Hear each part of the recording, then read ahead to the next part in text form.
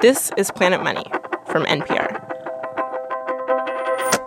Hey, Kenny Malone here. We are off the rest of this week for the Thanksgiving holiday, but we wanted to give you something to listen to today. Maybe you got a long drive over the holidays. Maybe you've eaten too much turkey, feel a little sleepy. Well, we have some pretty stimulating economics content here for you, especially if you have been curious about what our Planet Money Plus bonus episodes sound like.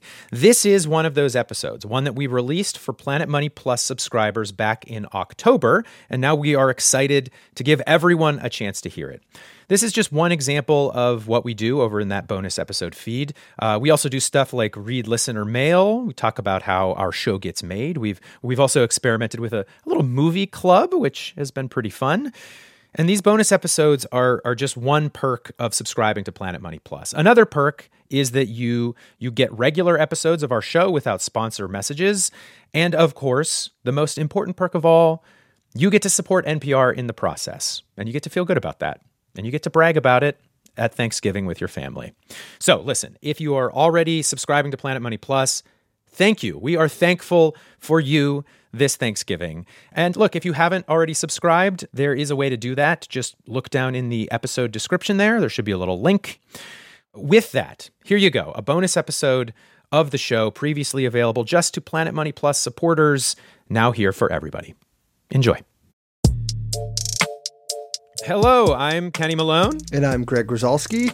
Today, Greg, it is time for something that we have cleverly named Behind the Newsletter, inspired, of course, by VH1's Behind the Music. Yeah. But with way less drama and way more economics learning. Right. So every week I write Planet Money's newsletter. I often interview leading economists and policymakers. Then you get to hear some of those interviews here as sort of like a perk for your subscription. Yeah. And today we're going to share an interview with you, dear listeners, that Greg did with economist James Choi. You want to set this up for us, Greg? Yeah, so James Choi is an economist at Yale, and earlier this year he came out with this working paper that was published at the National Bureau of Economic Research, and it's called Popular Personal Financial Advice versus the Professors. Basically, he looked at 50 of the most popular personal finance books out there. Books with advice on saving for retirement, investing, buying a house, all that stuff. And he sees how their advice squares with more traditional economic thinking. Okay, this is good. This is the meta study of what these are books that are literally like Personal Finance for Dummies, like a meta study of that stuff. Exactly. That was one of the 50 books. Others you might have heard of, like Dave Ramsey's Total Money Makeover, Tony Robbins' Money, Master the Game, Susie Orman, 9 Steps to Financial Freedom, books by people I like to call the financial thinkfluencers. Thinkfluencers, the portmanteau of thinking and influencing. Is that what that is? Yeah, I don't know. Whatever. Well, Let's go with Kenny? it. I consider you like a podcast thinkfluencer. Oh, that's great. Thank you. Okay, so we've got James Choi, economist, reading all of these thinkfluencer books. And so he's kind of trying to be a referee, I suppose, right? And say things like, this tip, it's in a lot of these books. It makes sense from an economist's perspective. This other one, not so much. That's the game here. Kind of, yeah. Sometimes he says, yeah, that makes sense according to traditional economic theory. Sometimes he's like, that doesn't. But sometimes he says it depends because the popular books he thinks offer advice that might make a little bit more sense from a behavioral economics perspective. So Choi, we should say, is a behavioral economist, meaning he believes that people don't always act rationally when it comes to money, whereas more traditional economic theory paints humans as kind of these hyper-rational, disciplined creatures who are always acting in their own self-interest. And sometimes when you're talking about financial advice, it breaks along those lines. Are people fundamentally rational about money, or are they not? And so, without further ado, here is Yale economist James Choi Zooming with Greg. And of course, you can read more about all of this in Greg's newsletter at the link in our episode notes. Before we kind of get into the nuts and bolts of it, why don't we just start with the backstory? What inspired you to do this research? A few years ago, I started teaching a personal finance course. And in putting the course together, I was looking for some texts to assign to the class. And that caused me to look at some of these popular personal finance books. And as I was reading a few of these books, it struck me that these people were giving some advice that was maybe quite different from how we economists think about this. And it really was kind of inspired by my teaching. So if I have this right, you read through 50 of these popular books about personal finance? I will confess I did not read every single word. Up front, I had some excellent research assistants do the groundwork. Okay. But I did end up skimming every single page of all these books, at least skimming, and then reading closely some of the sections. So let's go through some of your big findings. So let's just talk about the advice regarding saving. Like, how does traditional economics differ from what popular authors prescribe when it comes to how we should spend, borrow, and save over the course of our lifetimes? Traditional economics starts from the perspective that we want to optimize your consumption path over time. Given that you have a certain amount of resources in your life, what traditional economics says is that you want to smooth that consumption over time because the 100th bite of ice cream is less pleasurable than the 99th bite, which is less pleasurable than the 98th bite, and so on and so forth. And so what the life cycle hypothesis theory says is that you should have zero, negative, or at least very low savings rates when you're young. And then in midlife, you should be a super saver. You should really be saving a lot of money because that's when your earnings are especially high. And then when you are in your 60s and 70s and beyond, you should have a negative savings rate because at that point you have a relatively low income. Mm-hmm. And so to convert that into like something, it's like, for example, like one advice for that could be like, let's say you're like going to a good school, you expect to get a good career. It might make sense actually to like, go ahead, go out to dinner, accumulate some debt. And that might be like, okay, because you're basically borrowing from your future self who's going to be much richer. And so enjoy a little bit, like maybe don't scrimp as much. Absolutely. I tell my MBA students that you, of all people, should feel the least amount of guilt of having credit card debt because your income is fairly low right now, but it will very predictably be fairly high in the very near future. So it's okay if you rack up some credit card debt right now, but you probably want to be pretty expeditious in paying it off once you have a job full time. So what does the popular advice say, these 50 books? Popular authors tend to advise you to smooth your savings rates rather than smoothing your consumption. They say that you should be saving a consistent percentage of your income kind of throughout your life. So even in your 20s, when your income is low, they say you should be saving 10 to 15% of that to establish a discipline of saving. And they're also very big on the power of compound interest. So they say if you start saving in your 20s, then that's going to grow to X millions of dollars once you retire. So it's important to get a head start. Mm-hmm. So the economic models take that into account. But even after taking that into account, the economic models would say, well, your savings rate might optimally be zero or negative when you're young because it's just so valuable for you to be able to consume at a reasonably high level when you're young. Whereas the popular authors generally say compound interest means that you should be saving a positive amount at all times. I mean, this is how I think. Like, so for example, like I'm a mountain biker and my body is like younger now, like not so young, but like I can mountain bike now and I'm not going to be able to mountain bike as hardcore when I'm in my 50s, 60s, or 70s. So should probably spend and buy my mountain bike now and enjoy it. So it seems like, from my read of how you've answered this in your advice to the MBA students, it seems like 0.1 for the traditional economic school. Am I wrong? I'm actually agnostic about it. I mean, it's absolutely true that in economics speak, marginal utility diminishes. So the value of an extra dollar of spending is pretty high when you're spending a low amount and not so high when you're spending a lot. In other words, you get more bang for your buck, more pleasure for your buck at these low levels, and maybe increasing your spending a little bit in your 20s actually is going to boost your lifetime total happiness. Yeah. That being said, I do think that there is something to this notion of being disciplined and learning to live beneath your means and that mentality and this whole theory from Aristotle that you build virtues by acting in a certain way and you change your character by acting in a certain way. Certainly, as I look at my own life, when I was a PhD student and had a very low income, I didn't take on debt. In fact, I saved a little bit of money over my PhD years, and it didn't feel like it was a deprivation because I was low income. Everybody I hung out with was low income. We were students, and it was fine. Mm-hmm. And for me personally, the jury is out on what the good life really looks like. Okay. Let's talk about mental accounting. What is it? What does traditional economics say about it? And how does the popular literature differ? Mental accounting is the practice of breaking up your wealth into different little buckets and saying, this money is the money for the gasoline. This money is the money for the down payment. This money is the money for the Hawaii vacation. And at least in more extreme versions of mental accounting, you cannot use the money that you're saving for your Hawaii vacation to save up for the down payment and to apply it to the down payment. And so these rigid buckets can have a substantial effect upon the path and the composition of your spending. Mm-hmm. Economic theory would say that a dollar is a dollar is a dollar.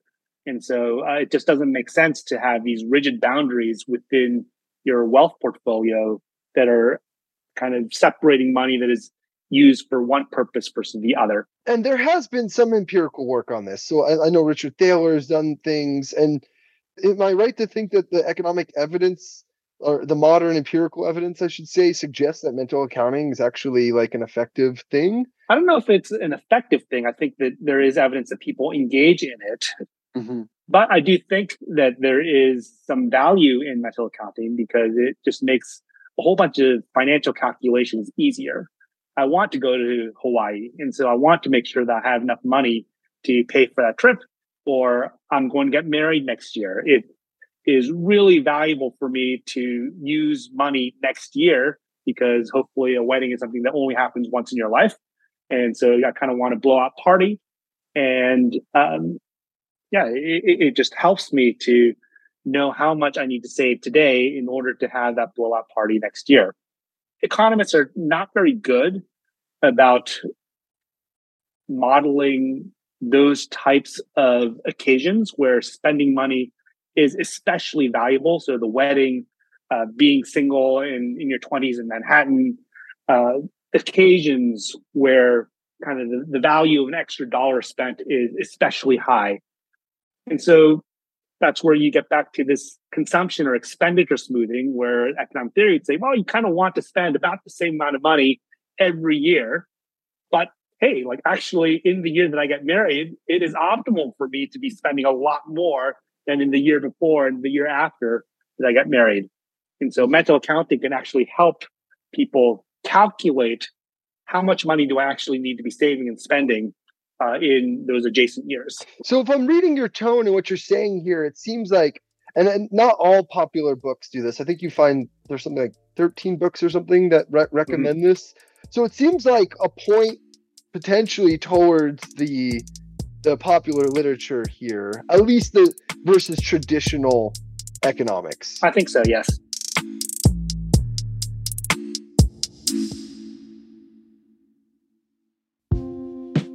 I'm recording this thanks to semiconductor chips. You're listening to this thanks to semiconductor chips. This week, you'll maybe travel to the grocery store or you'll do some holiday shopping, and that will be thanks to semiconductor chips. Every data center, every telecommunication system, every cell tower, every cell phone has semiconductors in it now. They are everywhere. Who makes them and how has huge implications for the global economy. It is no exaggeration to say that semiconductors, in their strategic importance as a driver of the performance of the overall economy, is comparable to oil. Inside the battle for control over semiconductor technology, a battle unfolding between the US and China. That's in our next bonus episode for Planet Money Plus listeners. Sign up to hear it and support NPR at the link in our episode notes. So next up is something I have actually never heard of this phrase. So let's talk about something you called wealthy hand to mouth. What does that mean, and how does the advice differ here? Wealthy hand to mouth is something that is a term that economists made up. Ordinary people would call it something like house rich, cash poor. So you have an enormous house, you're really, really stretching to pay the mortgage, and their checking account balance is hovering around zero at the end of their pay cycle. Mm-hmm. So a lot of American households are wealthy hand to mouth or house rich, cash poor. And the question is why? It turns out that you can rationalize this behavior. It can be justifiable if the financial returns to owning this illiquid asset like a house is extremely high. And so then it's worth it to really put as much money into this housing investment as you can, even though it causes a lot of bumps in your life outside of the house because you're constantly running out of money in your checking account. So what I was looking for in the popular books was to see, do these popular authors say that the financial returns to owning a house are so fantastic that you should maybe be house rich, cash poor? And basically I found that no, none of the popular authors recommend that you should be house rich, cash poor. In other words, like you shouldn't buy a house that you can't really afford without like some buffer. Yeah. So if you end up owning a house and that home ownership and the down payment and the mortgage payments make it so that you don't have any kind of emergency savings buffer, then that's probably a mistake that you're making. And there seems to be agreement then between both traditional economics and the popular advice, which is like, don't buy more house than you can afford. I guess there's a little bit of a debate going on in traditional economics as to whether this is a mistake or not. The older, really traditional economics would say that this is a mistake.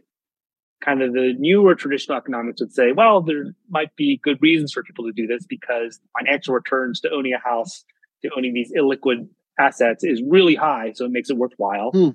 And there's kind of this middle crowd that says, well, maybe it's not a mistake because there's fantastic returns that people are getting on their houses.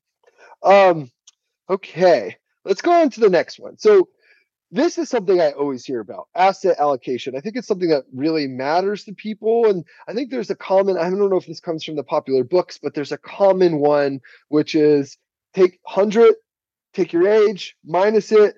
That's the percentage you should be in stocks. And so as you get older, you're getting less and less in stocks. But like, what does economics say about this? Unpack this for us. How do these different schools of thought think about where we should be putting our money? I think qualitatively, the popular advice and the economic theory end up in similar places, but for fairly different reasons. The popular belief is that the stock market is kind of guaranteed to go up if you just hold on to it for long enough. Now, this is just not true. And you can see it in Japan or Italy. In Japan, the Nikkei still has not recovered to the level it was in 1989. So it is not true that stocks are always going to win over the long run. Bad things can happen. Now, it happens to be true that historically, the U.S. stock market has had a fantastic century. So the U.S. stock market, we've gotten lucky and we have done very well, but there's no guarantee that the U.S. stock market couldn't have a lost decade or even a lost 50 years. We just don't know. And so there are risks to investing in the stock market that are very real, even if you have a very long holding period. That's interesting. I feel like that bucks conventional wisdom. I feel like you just said something that I even ascribe to, that you look at over the long run, the S&P 500 in real terms goes up 7% every year for as long as the S&P, has been a thing. And you're saying that Pat, that might actually not happen. And I didn't realize this about Japan, but maybe somebody would counter and say, well, 89 is not that long ago. That's not the long term. Well, that is 30 years. Not too many 30-year chunks of time in a lifespan. Yeah, that's true. Wow. Okay. So continue, because that was very interesting. Yeah. So the reason that these popular authors recommend these stock allocations that decrease with age is they're really thinking about the investment horizon. And they think that the longer you invest in the stock market, the safer it is. And so when you're young, you have a long time until retirement. So the stock market is relatively safe. As you get older, the stock market becomes less safe because your investment horizon gets shorter. And so you should be cutting back on stocks. Now, economic theory would say, yeah, there's something to that. But what is a more robust reason to become more conservative in your financial portfolio asset allocation over time is that when you're young, you have a lot of wage payments still left in your future. And these are relatively safe compared to the stock market. And that means that you can take a lot of risks with your financial portfolio because you have this huge backup asset, which is your future wage income. And if you have a really bad run in your financial portfolio, you can work for a bit longer. You can take a hot side hustle. There are all sorts of ways in which your future labor capacity provides a cushion for the risks that you take in your financial portfolio. But when you get older, you just don't have as much of that labor capacity left in your future. And so you need to dial back the risk in your financial portfolio because you just don't have that same backup from your future wage income. Fascinating. Okay, another complicated thing I'm hoping you can explain, like investing in the world market. So there's this weird thing that happens that I guess according to economic theory, it doesn't make sense to invest in your home market disproportionately. But can you explain what that is and how we should think about that? So there's a big global economy out there, and there's risks that are hitting every single country. So economic theory would say you want a diversified portfolio that holds a bit of every country in the world, the stock of every country in the world. And in fact, you want to hold stocks in proportion to how much of the world market cap is embodied in each country's stock market. What that means is that really you should be holding only about 40% of your stock portfolio in US stocks, and the remaining 60% should be invested in international stocks. Now, what we observe in every country in the world is that people like to hold disproportionately the stocks of their own country. And so this is a phenomenon called home bias. And there are debates about why home bias arises.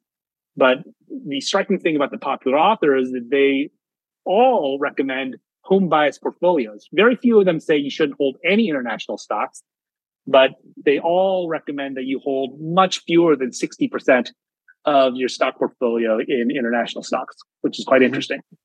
That is interesting. I mean, is there any empirical? I mean, I can imagine somebody saying like the United States, for example, has a really sophisticated market and everybody wants to list in the S&P 500. It's a more diversified market. There's the technology companies are all here. The future is technology. So it makes sense to put more money. If you're an American, it makes more sense to put maybe home biases because of that. Well, so first of all, people in France invest disproportionately in the French market. People in England invest disproportionately in the UK market. And so, everybody can't be right. It just seems to be a little bit of jingoism where people just like their stocks that are familiar. Now, in terms of the attractiveness of the U.S. market itself, it's true that the U.S. is the dominant stock market in the world. But just because it has all of these advantages doesn't necessarily mean that returns are going to be higher going forward. It can mean that prices today are higher, but if anything, higher prices today mean lower returns going forward because a lot of those advantages have been priced in. Now, it is true that the U.S. stock market has had a fantastic century. So the U.S. stock market has done, I think, better than almost every other stock. There's been some bumps. There's been some bumps. But over the last few decades and over the last century, I think the U.S. stock market has outperformed most stock markets in the world, if not all. Probably not all, but certainly it has been a very strong performer. And so if you were simply looking at history and were to extrapolate that history out, then you might say, 100% allocation to the U.S. stock market is the way to go going forward. That's assuming that history is going to repeat. What's the phrase? Past performance is no guarantee of future results. Something like that. Yeah. So we don't know if the U.S. is going to have another great century. And so economists would say you should hedge your bets and diversify across countries rather than just going with the winner from the past.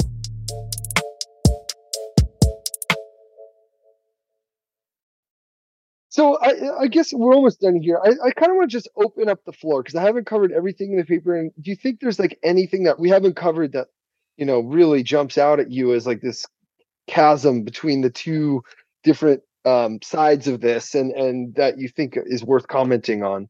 The one big thing that we haven't talked about yet is adjustable rate versus fixed rate mortgages.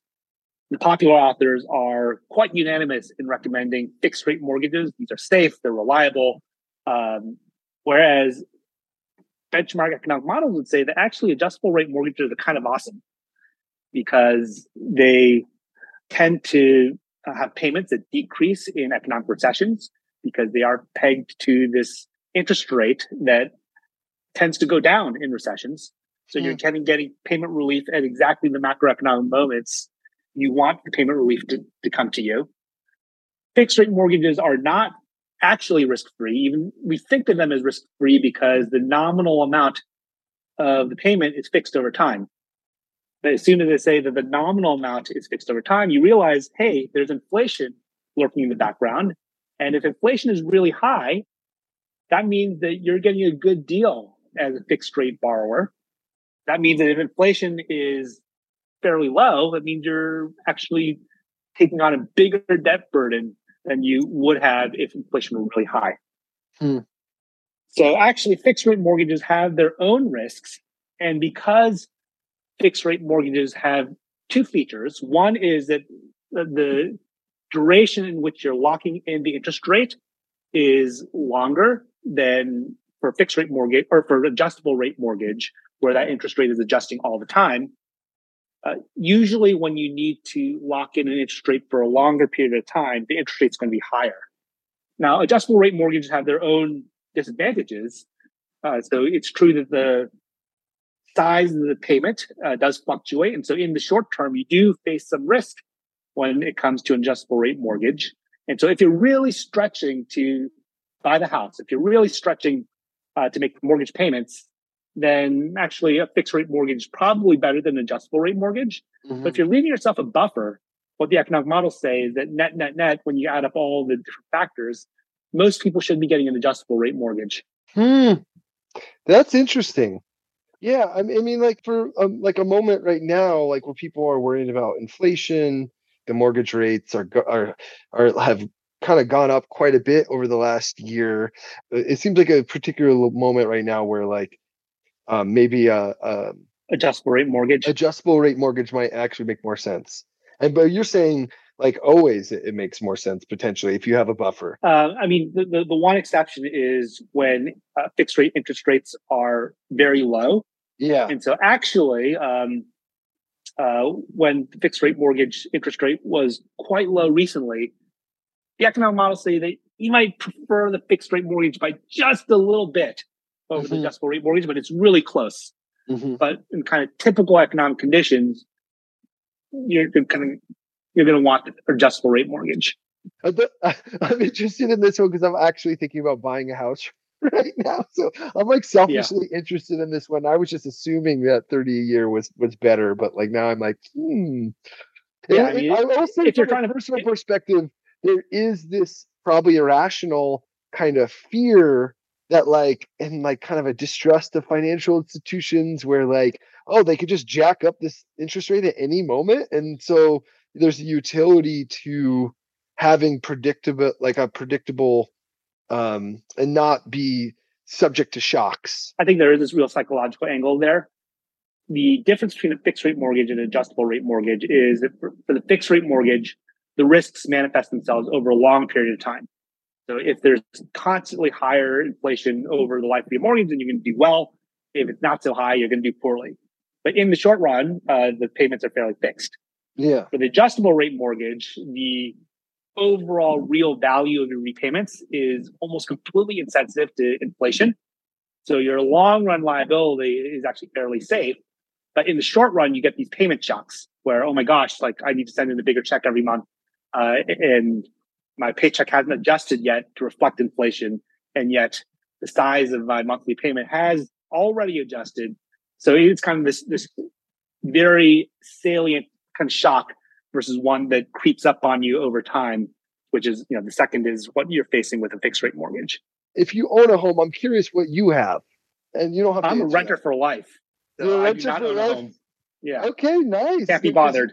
And what leads you to that? You not believe in the long run returns on the house? I don't think that on average there are huge financial differences between owning versus renting a home. And I don't get much psychological pleasure out of the notion of owning my homestead or being able to customize where I live to my heart's content. Actually, that latter thing just gives me a headache. Mm-hmm. And so I can't be bothered. And so I rent, and it's really convenient. And as I said, I don't think there's a big financial loss to it.